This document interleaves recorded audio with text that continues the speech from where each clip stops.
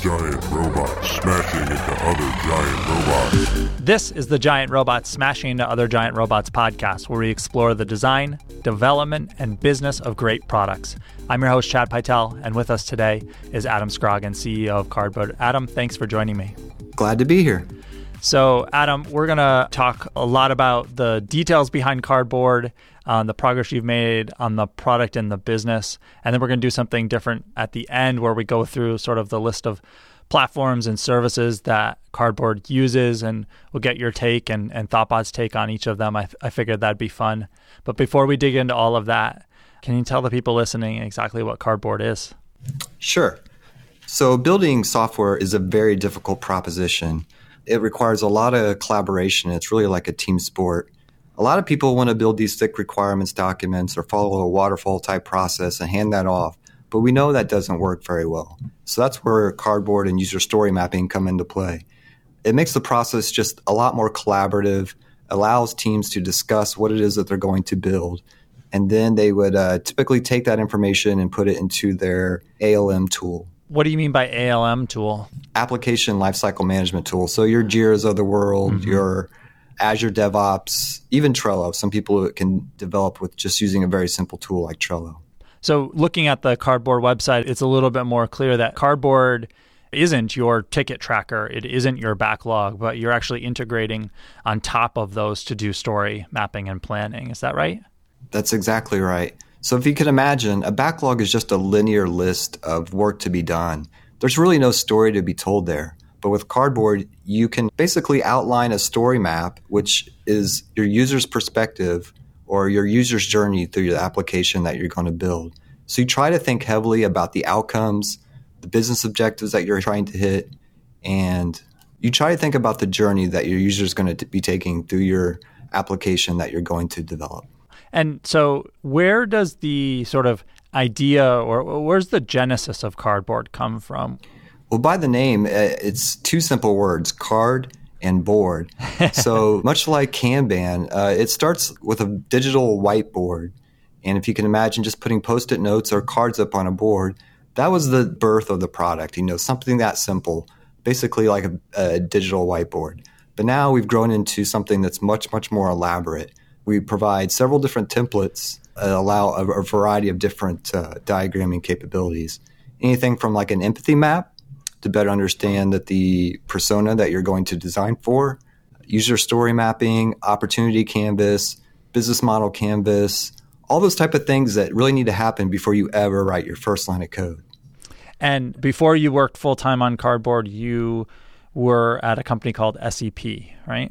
That's correct. I'm familiar with SEP. I'm not sure how many people listening are, but SEP is a consulting company, a software development consulting company, right? That's correct. SEP helps people build their software products, either the design of the product or the implementation, development, and testing of the product. And how long has Cardboard been around for? It's been around for about 5 years now. We've been running Cardboard for about 2.5 years. We've taken the ARR from about $70K per year all the way up to $290K, and we hope to be hitting $300K of ARR occurring here soon. Congratulations. So when you say you took it over, that means that it wasn't SAP that originally said, we have this pain, we want to solve it by creating Cardboard. It was something that you took on. Right. So we weren't the founders of it, but we were already using the product. We liked the product. We wanted to make that transition, or SEP wanted to make that transition from being just a consulting company to a product development company. And this is one of our many experiments at trying to grow a business and kind of manage our own product. So how has that experiment been going so far? I think it's gone great from the engineering side. There are some other skills like sales and marketing that we're a little bit light on. So we've hired in those areas, and we've tried to get a little bit more training in those areas. A lot of us are engineers and designers at heart. Right. And the black magic of sales and marketing, to us engineers, it's a little bit mysterious of how we're supposed to be doing it. Yeah, well, that's what we found at Thoughtbot, because over the years, we've created several products, and we were able to get them to a certain point, actually right around or just above the point that Cardboard is at. And what we realized once we got to that point was if we wanted to significantly grow it beyond that, we were outside of the skill set that is, the normal design and development that we do for our customers. And the business is very different than the business of consulting. And so we would need to bring on a new team. We would need to hire people or dedicate a full ThoughtBot team with a different skill set to that. And ultimately, we decided that it was best for the product to let another team take that on, in part because it wasn't worth the investment for ThoughtBot to do it, or it wasn't an investment that we were willing to make. Was there a struggle with that at SAP, or is there a struggle with that at SAP in terms of making sure that the product gets what it needs? I don't think so. Not originally. Mm-hmm. To us, it was a lot of fun to take something like this on. It was something that's new and exciting. As you know, in the consulting company, you're kind of at the whim of doing what the customer wants. But when you own your own product or your own company, you don't have to do that anymore.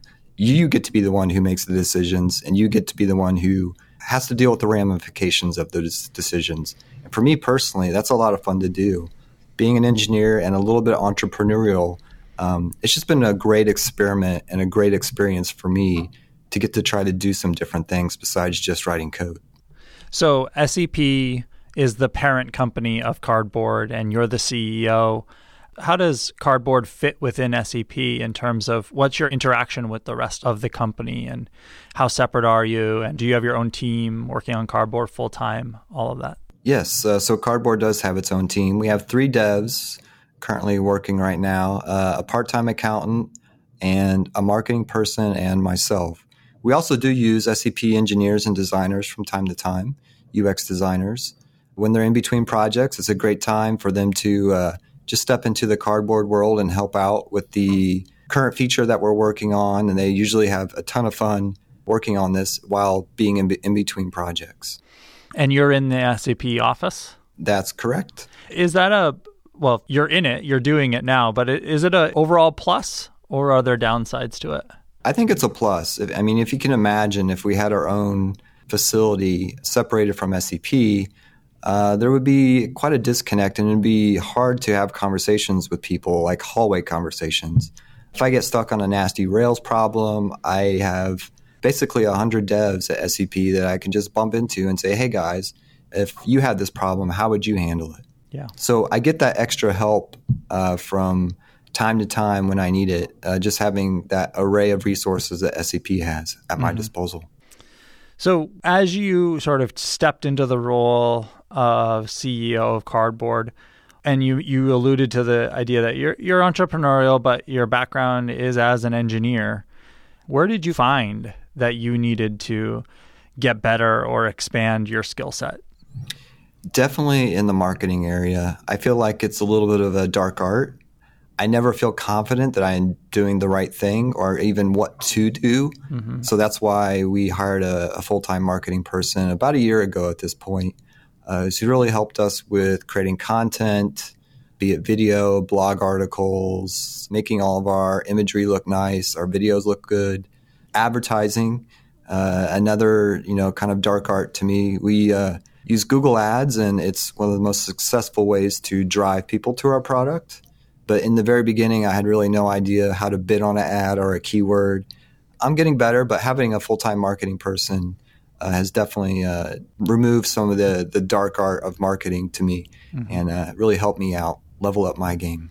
From a business perspective, how do you approach the business overall? Do you have growth targets and a ARR goal that you're working towards?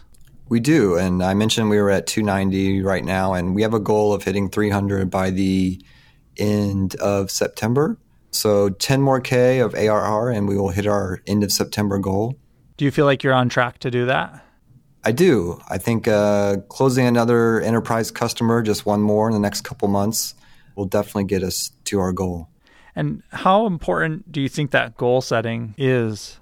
I do think it's really important. For one reason, we are fully bootstrapped, so we don't take any outside investment. We don't run cash negative. We're not going to dump millions of dollars into this product.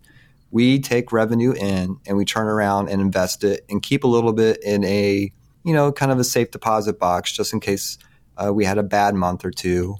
Actually, in July, it was one of our worst churn months, but Our churn will go up as we get bigger. So I'm not totally surprised about that, but it is something that kind of catches you off guard as you grow. Wow, our churn was like 25 customers last month, but now it's 40. What's going on there? And some of it's just due to growth. As you get bigger, the count of customers will increase, but not necessarily the revenue loss isn't necessarily there, the revenue churn. On the product side, when you look at what needs to happen to hit that goal and the next one beyond it, is it primarily marketing and sales driven stuff, or is it product changes or improvements? Yes to everything. There's so much that we need to do on so many fronts. One of the things I do believe in is good product market fit. So I try to get out there and talk to as many customers as I can, see where their struggles are, see what's missing for them, and add those features in. At the end of the day, there's nothing more valuable than word of mouth and a customer telling someone else like, wow, we use this product called Cardboard. It's amazing. It's really changed the way that we develop software. Instead of outputs, we're now focused on outcomes. So given that you're a bootstrap startup, that you're attempting to run profitably all the time, and it sounds like doing it, how do you balance the things that sales and marketing may drive and the things that are necessary to continue product design and development? Is there sort of a cadence that you have or a process you have to sorting out that priority? For me, I have to kind of push myself to go away from the code sometimes and spend more time on the marketing and the sales front. So I'm learning more about outbound sales and outbound marketing right now, using email campaigns to get people interested in the product, to make people aware about the value proposition, what it is and why they might use it.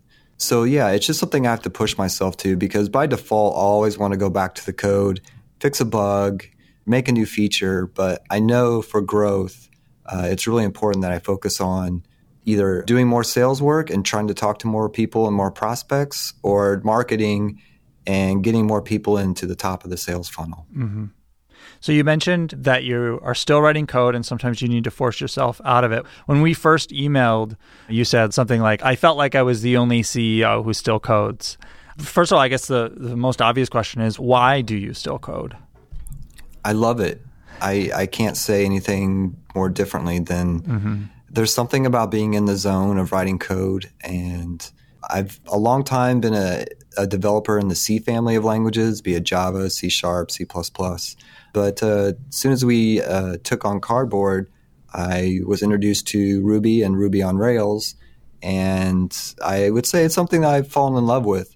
I really enjoy the language and the framework, the convention that Rails provides you.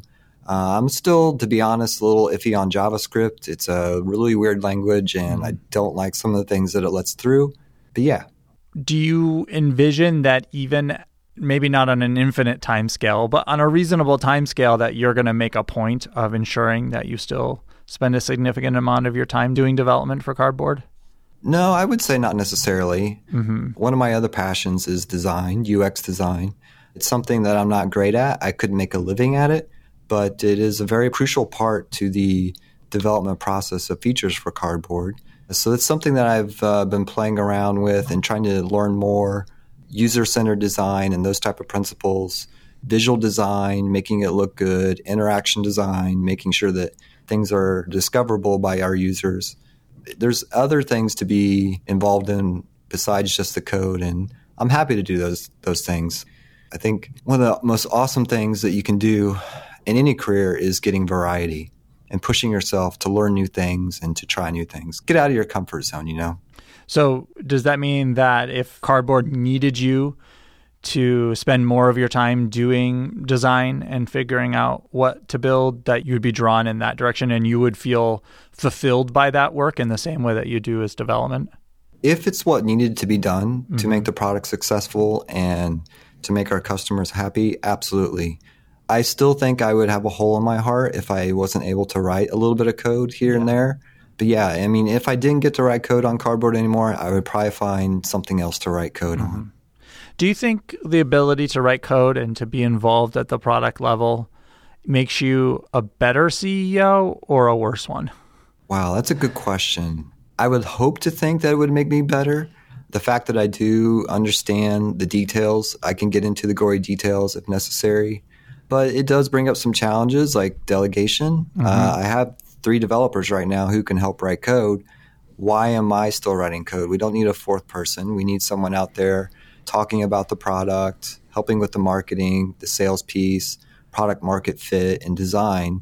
Why am I doing that? So I can see both sides here. I could see other CEOs out there who are able to delegate and say, you know what, this is not my expertise. I'm going to stay out of it, and I'm going to let the experts do their thing, and they're going to be able to do it way better than I ever could. So it's both to me. It's maybe a positive thing in that I can help with some of the details and really steer the project at a technical level, but maybe also at sometimes a hindrance when the bigger picture stuff needs to be done. Yeah, I've talked before on the show about why I still code, and a big part of it comes down to I've been doing this for 16 years, and that sustainability of being able to do it for a long time is important to me and to the company.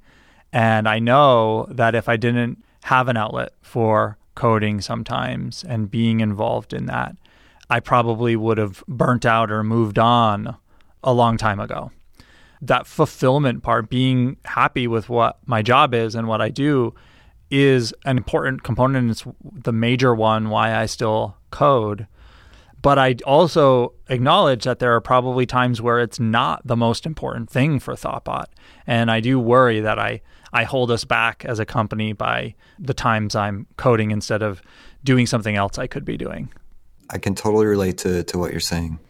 So how do we come to terms with that as CEOs who still write code? Are you at terms with it?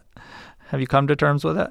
I think so. If I need to turn it off and close down my editor, not VI anything for a little bit, I think I can do that if that's what's necessary and needed to be successful. I think another important aspect is I get the important stuff done, and then maybe in my free time, as a CEO, you don't work 40 hours a week. You have to put in extra effort if you want that growth, if you want to be successful. So maybe later at night or on a weekend, maybe that's when I fire up VI or Visual Studio Code and crank out some code and get that therapy, get that happy serotonin feeling from writing some code. Yeah, and I think I've come to terms with it as well. Part of what has helped me do that is to realize that, yes, we may be slightly more successful business-wise if I were to focus 100% of my energies on traditional CEO things, or if we had, a CEO that was quote unquote better than that at that than I am. But that's not why Thoughtbot has done anything.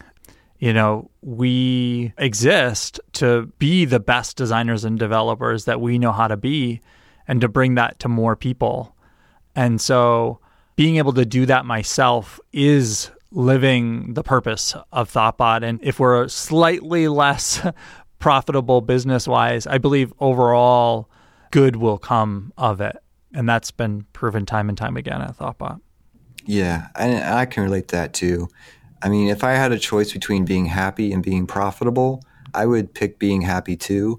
Right. And sometimes I believe that just by being happy and getting fulfillment through your job and doing the right thing, other things will take care of themselves. The profitability will come. Right. I mean, if everyone hated what they were doing, I don't know how you sustain a profitable company. Right. But if everyone loves what they're doing, they enjoy coming to work, they enjoy creating the next biggest mobile app, then I think the profitability and the success of the company will sometimes just take care of it itself. Yeah, and if it doesn't, but you had to be unfulfilled to get there, do you really want to get there?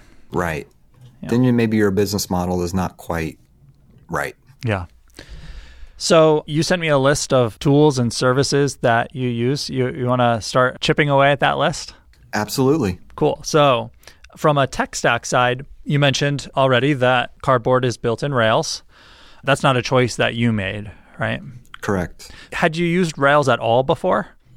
At SEP, we definitely have built many apps on Rails. But for me personally, it was a first dabble into the Rails environment. And at first, I scratched my head at some of the things that I saw. I'm like, wait a minute, where's the return statement? How can you just assume that this code is returning this? Where are my brackets around my if statements? It threw me for a little bit of a loop. It took me a little bit of adjustment. But now I'm fully adjusted, and now when I go back to some of those older languages like the C++ and C#, I don't want to see the curly brackets anymore. And the return statements, not all that necessary anymore. So it took some adjustment. But yeah, we've done several projects in Ruby on Rails.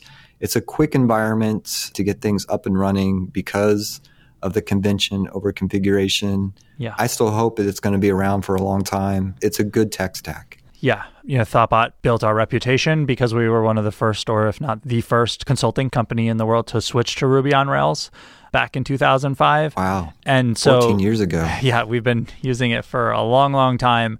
And many of us still get super fulfilled by it. But there are we didn't choose Rails because it was going to be big. It could have just as well been a fad in terms of popularity. We chose Rails because as designers and developers who had used lots of stuff before, it was very clear that at the time, Rails was the next generation of tool that was going to allow us to build products in the way that we wanted to build them.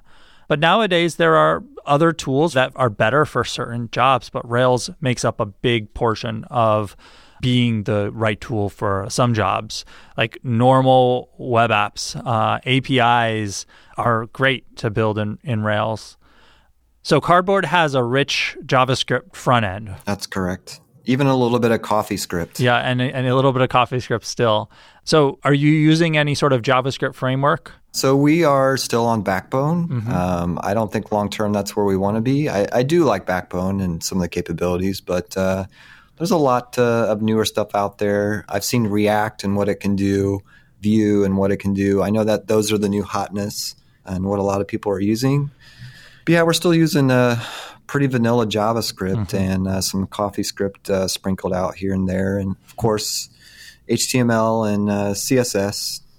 Choosing a rich JavaScript framework like Backbone or React or Angular and then switching away from it is really quite difficult. It's not quite like if you were rewriting your app in Rails from another framework, because you're probably going to switch programming languages too. But it's a big undertaking, and a lot of people just choose not to do it. Yeah, I can relate. It would be a very big investment on our part to rewrite the front end into something contemporary. And I have concern by the time we got it done in something contemporary, there would be some other new hotness out there. Exactly. That we're already, out of date and, Right. But JavaScript is going to be around for a long time, even though it's maybe not my favorite programming language. It is the language of the browser right now. And if you're into web application development, and I even know people do it on mobile and with Electron, even on desktop and stuff like that now. It's going to be around for a while, that's for sure. Yeah.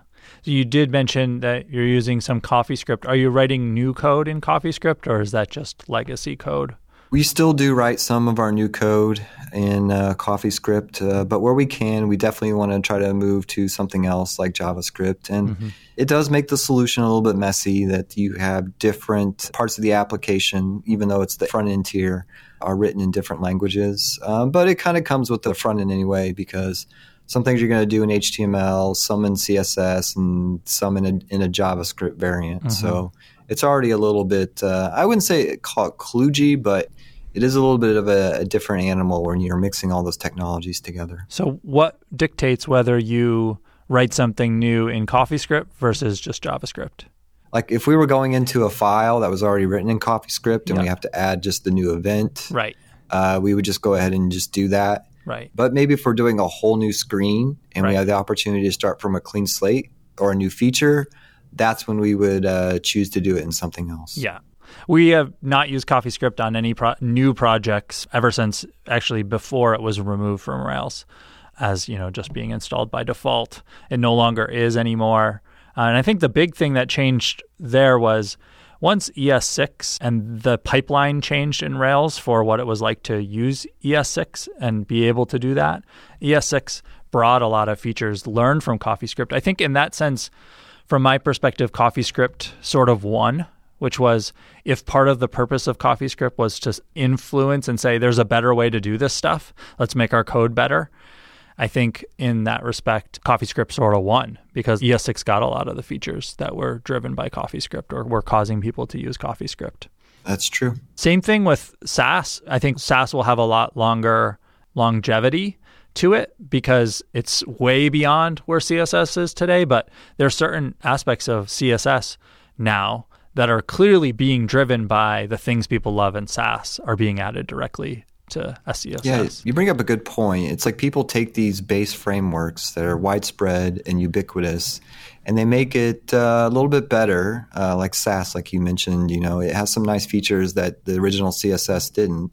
But then these languages like CSS or JavaScript kind of learn from these extensions, or people inherit from their products, and then they turn around and make the next version better. Yeah. I'd have to agree. So everything that you have is hosted on Heroku? Yes, that is true. All of our stuff runs on Heroku. I'm a big fan of Heroku. I love platform as a service versus maybe just raw AWS where you have to build stuff. Mm-hmm. It's amazing what you get once you have your source code already written. We have a nice build pipeline. Promoting to production is super easy. Spinning up new environments. Hey, I have a pull request. Building a whole new environment is a click of a button. It's a really nice platform, and all the additional add-ons that you can get, obviously things like Postgres, but things for monitoring like Airbrake or Track.js for front-end errors. It's just a really nice place to develop, I believe. Yeah, I agree. If it's a blank slate at Thoughtbot for a new product, that's what we're going to choose. And you can see it in the teams that we have. When we do have to work on AWS, we have to spend a tremendous amount of time making that work well. Isn't that amazing how much you have to do in AWS that's already kind of provided for you on Heroku? And it sounds more mean. I got to think of a nicer way to say it. But if you haven't used Heroku and you've only used AWS, or you already sort of have sunk cost into AWS, people often say like, Heroku is really expensive. How could we possibly use that? But if you see like side by side, Heroku being used versus AWS, you can see how the costs balance out, especially as consultants. We're not cheap. And if we're spending a bunch of time dealing with AWS, that's really expensive. That's a really good point. The amount of time that you would spend troubleshooting versus having maybe like Heroku, where you don't have to worry about that stuff as much. I can tell you for every $1 that I spend on Heroku, there's a $50 return in terms of revenue. To me, it's not that expensive for what we get. And like you said, we don't have a lot of engineers sitting there trying to like stand stuff up. The uptime is just incredible. Maybe once or twice a year, there's a little bit of maintenance associated with the databases, but that literally adds up to like 3 minutes per year. Yeah. Once you get it up and running, it stays up and running. Yeah. Just, in the interest of completeness, I did recently do a product on Elastic Beanstalk that was deployed to. And it's sort of like Heroku, but on AWS, and it's an Amazon product. But what I was doing there was very rudimentary, and it still had a setup cost. And oh, really? Every once in a while, Puma and Nginx have weird errors, and I can't get any support for fixing it. It's something that, no one else seems to have the problem. And what we're doing on that app is very straightforward. If I wanted to do anything more complex than just that single Rails app talking to a Postgres database, I would be in for either a lot of learning, a lot of pain, or needing to work with another consultant. And that's what this client has. They have another consulting company, an IT support group that admins their AWS instances and setup and dashboard and all that stuff. So they're already paying that overhead just to another company. So yeah, I think a lot of people don't take into account the full total cost of ownership of an application. And so they look at the price tag on Heroku and say, oh, that doesn't make sense. I could have this set up in 3 hours. Well, what's the cost of your time? Even if you're a founder or a technical founder, someone technical. And I think that if you really look at the total picture, so there are times where we can't use Heroku or we don't, that it actually makes a lot of sense to use something else. And that's like if we have very strict security requirements or HIPAA compliance, there's things like at the database level and that kind of thing which aren't really covered. And there are other Heroku-like platform as a service that do that for us. And we'll often opt to use one of them instead of building things from scratch too. Yeah, I haven't really thought about in a regulated industry or if extra security is needed. Everything that Heroku provides out of the box for security has met our needs. Yeah, for 99% or what, some huge percentage of all companies, it's fine. It's only when you have different regulations. Yeah, and they offer another product. I think it's called Private Spaces. But yeah, the price tag goes way up for that stuff. And I think that's where the HIPAA compliance, regulation, government work, no multi-tenant, your data is going to be on a nice separate place where you don't have to worry about any contamination. Not that you have to deal with that anyway. Exactly right. But yeah. For the rare applications that really require it, Heroku does have another product that satisfies that as well. So then in terms of the rest of the development pipeline, your code hosted on GitHub, right? That's correct. And have you used any of the other sort of competitors to GitHub out there? So we've used, not on Cardboard, but at SEP, we've used, GitLab, Azure DevOps, or the TFS code base, maybe a few other Git flavors, but I'm a huge Git advocate, and I think GitHub is probably my favorite place to host code at this present time. Yeah, same answer for me. What do you use for CI?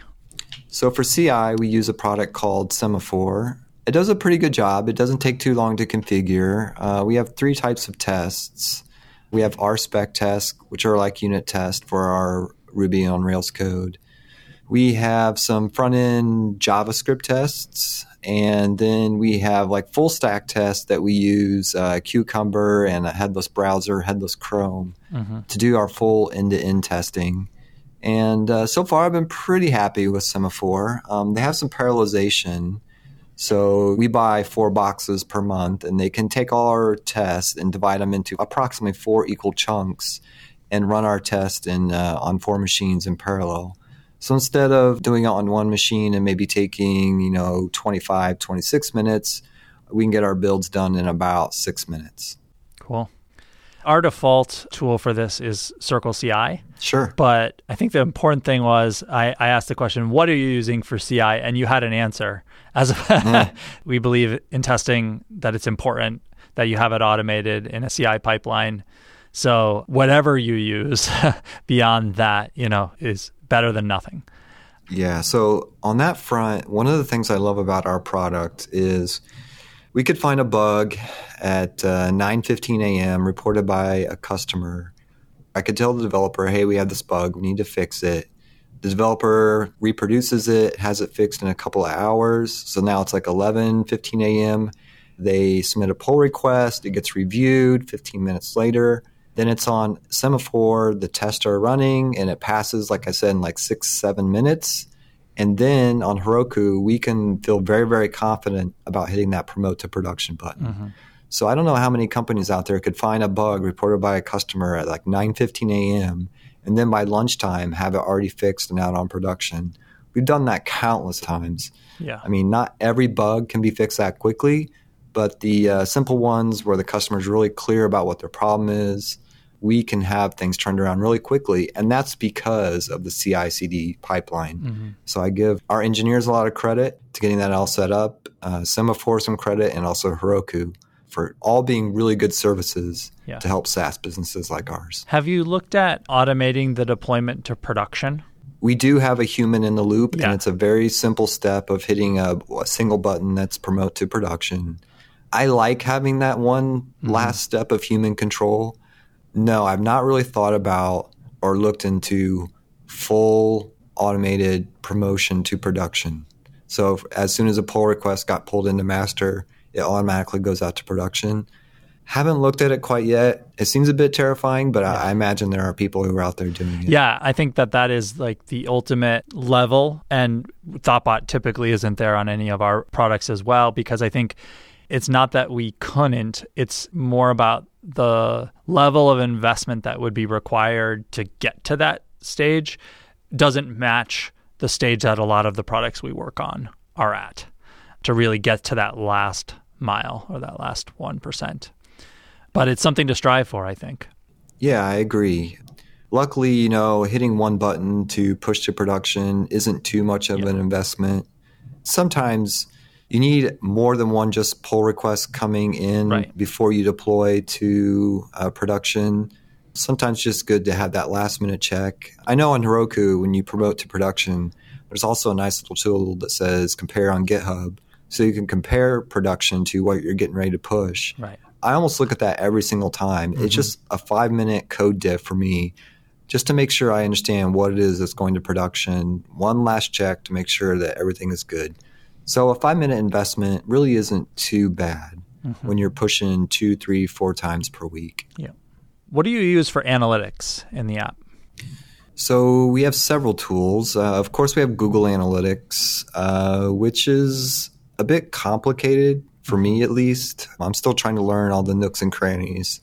We do use Google Ads, so we have it tied, so we can tell like how our campaigns are doing. When anyone purchases, we can understand from what medium did they come from or what referral that they came from, be it an outside blog article or an advertisement or any other campaign that we're running. We also use another tool called Mixpanel, and I like it too. We use it to track all of our features. So whenever we build a new feature, we try to ask questions like, what do we want to learn once this feature is out in production? One of the common things we want to know is how frequently it's used. So we have nice graphs of all the features that we build over time, how are they getting used? And that allows us to then make good decisions about, do we invest more in this feature? Because a lot of times we're building just the MVP of a feature, and we want to see how the customer base reacts before we invest more in it. And having analytics is really key to being able to do that correctly or successfully. So we have nice reports that tell us how our features are doing over time. And if one is starting to lose customer appeal, it's time to maybe think about retiring that. And it's very satisfying to go and rip out a feature that's not used anymore, rip out all the code that's associated with it, and kind of clean your product up a little bit. And on many of our products, we embed Intercom as well. That was on your list too. That's correct, yes. I love Intercom. Yeah, it's pretty great. Do you use that pretty exclusively for doing all the customer support too? Yeah, so we do have the traditional support@cardboardit.com kind of email address, but we're trying to funnel more and more through Intercom. And I would say probably 90% of our customer questions or issues do come in through Intercom. It's a great tool. Even if you're out of the office, you can use your mobile phone. They have a nice mobile app where you can see every open customer question and respond to it, just on your mobile app. That's pretty much what we use as the default. Sometimes there's another company that's based in Boston called Drift, and depending on the needs, we might use Drift instead, but Intercom's the default. So then you use Stripe for payment processing? We do. Stripe is sort of a no-brainer. I think the only time we haven't used Stripe nowadays is when we're doing business in a country that Stripe doesn't work with. Because there are some countries in the world that Stripe doesn't work in. Huh. I did not know that. Or if the company that we're working with comes to us with I like to call it payment processor baggage. They've already, they have to use this other payment processor, or they are obligated to use it for some reason. But Stripe is our default. Yeah, Stripe is, like you said, it's a no-brainer. Really easy to integrate into your app, and it's sometimes an afterthought for a lot of engineers when they build something. They're just happy that they build something. They have a cool product on their hand. But now let's monetize it. Let's try to turn this into revenue. It's a pretty easy step to go from that. If you do use Stripe, of course they take a cut off of every single payment that's made, but that's fair in my book. I don't think they take too much. For companies starting out, that cut that you're giving them is no different than, you'd have to give any payment processor, really. True. Yeah, it's really easy to integrate in with your application. They have some front-end stuff too. You don't have to worry about conversion of money. They even have some nice settings to tell people when their credit card's about to expire, when the credit card payment fails, and you don't have to write any of that code. So that's one of the things about being a SaaS business is you turn around and use a lot of SaaS services yourself. And you just learn that there are people out there who can do it way better than you can. And you can get to market quicker or get a new feature out there quicker at a much lower cost just by using some of these expert services that are out there. Well, and I think one of the final ones of those is SendGrid that you mentioned you use. So that's, for people who don't know, that's email sending. transactional emails and that sort of thing from within the app. That's a good example of, we've had to do that by hand in the past, and deliverability and just the feature set that SendGrid gives you. If you were to implement some of those random features that you might need, you'd be investing a lot in your own product. Instead, you can pay, whatever it is, $70, $80 a month to get it handled for you at volume. It's super cheap. Right. So much cheaper than developing it yourself. The price I just mentioned there is probably like for a much higher tier plan. I think it's free to get started with SendGrid, and then probably a lot lower monthly if you have a small volume. Yeah, I think you might get 10 or 20,000 emails for free. Yeah. I think we have the $79 plan that you mentioned, which affords you a few other features, I believe, too. Help with maybe whitelisting your domain and stuff like that, so you don't end up in people's spam emails. But yeah, email is a core piece of our product.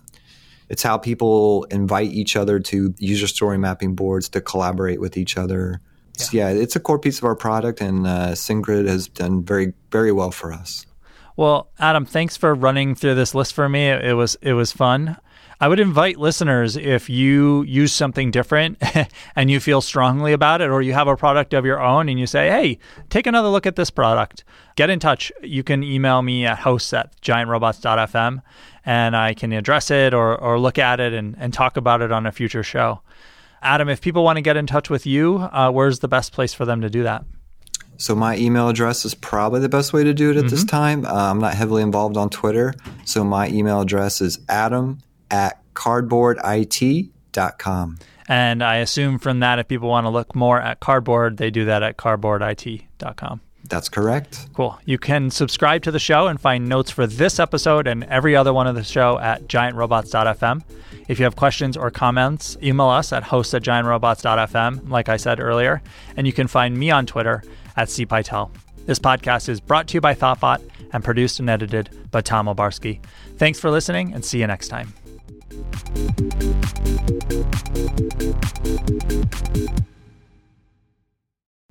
This podcast was brought to you by Thoughtbot.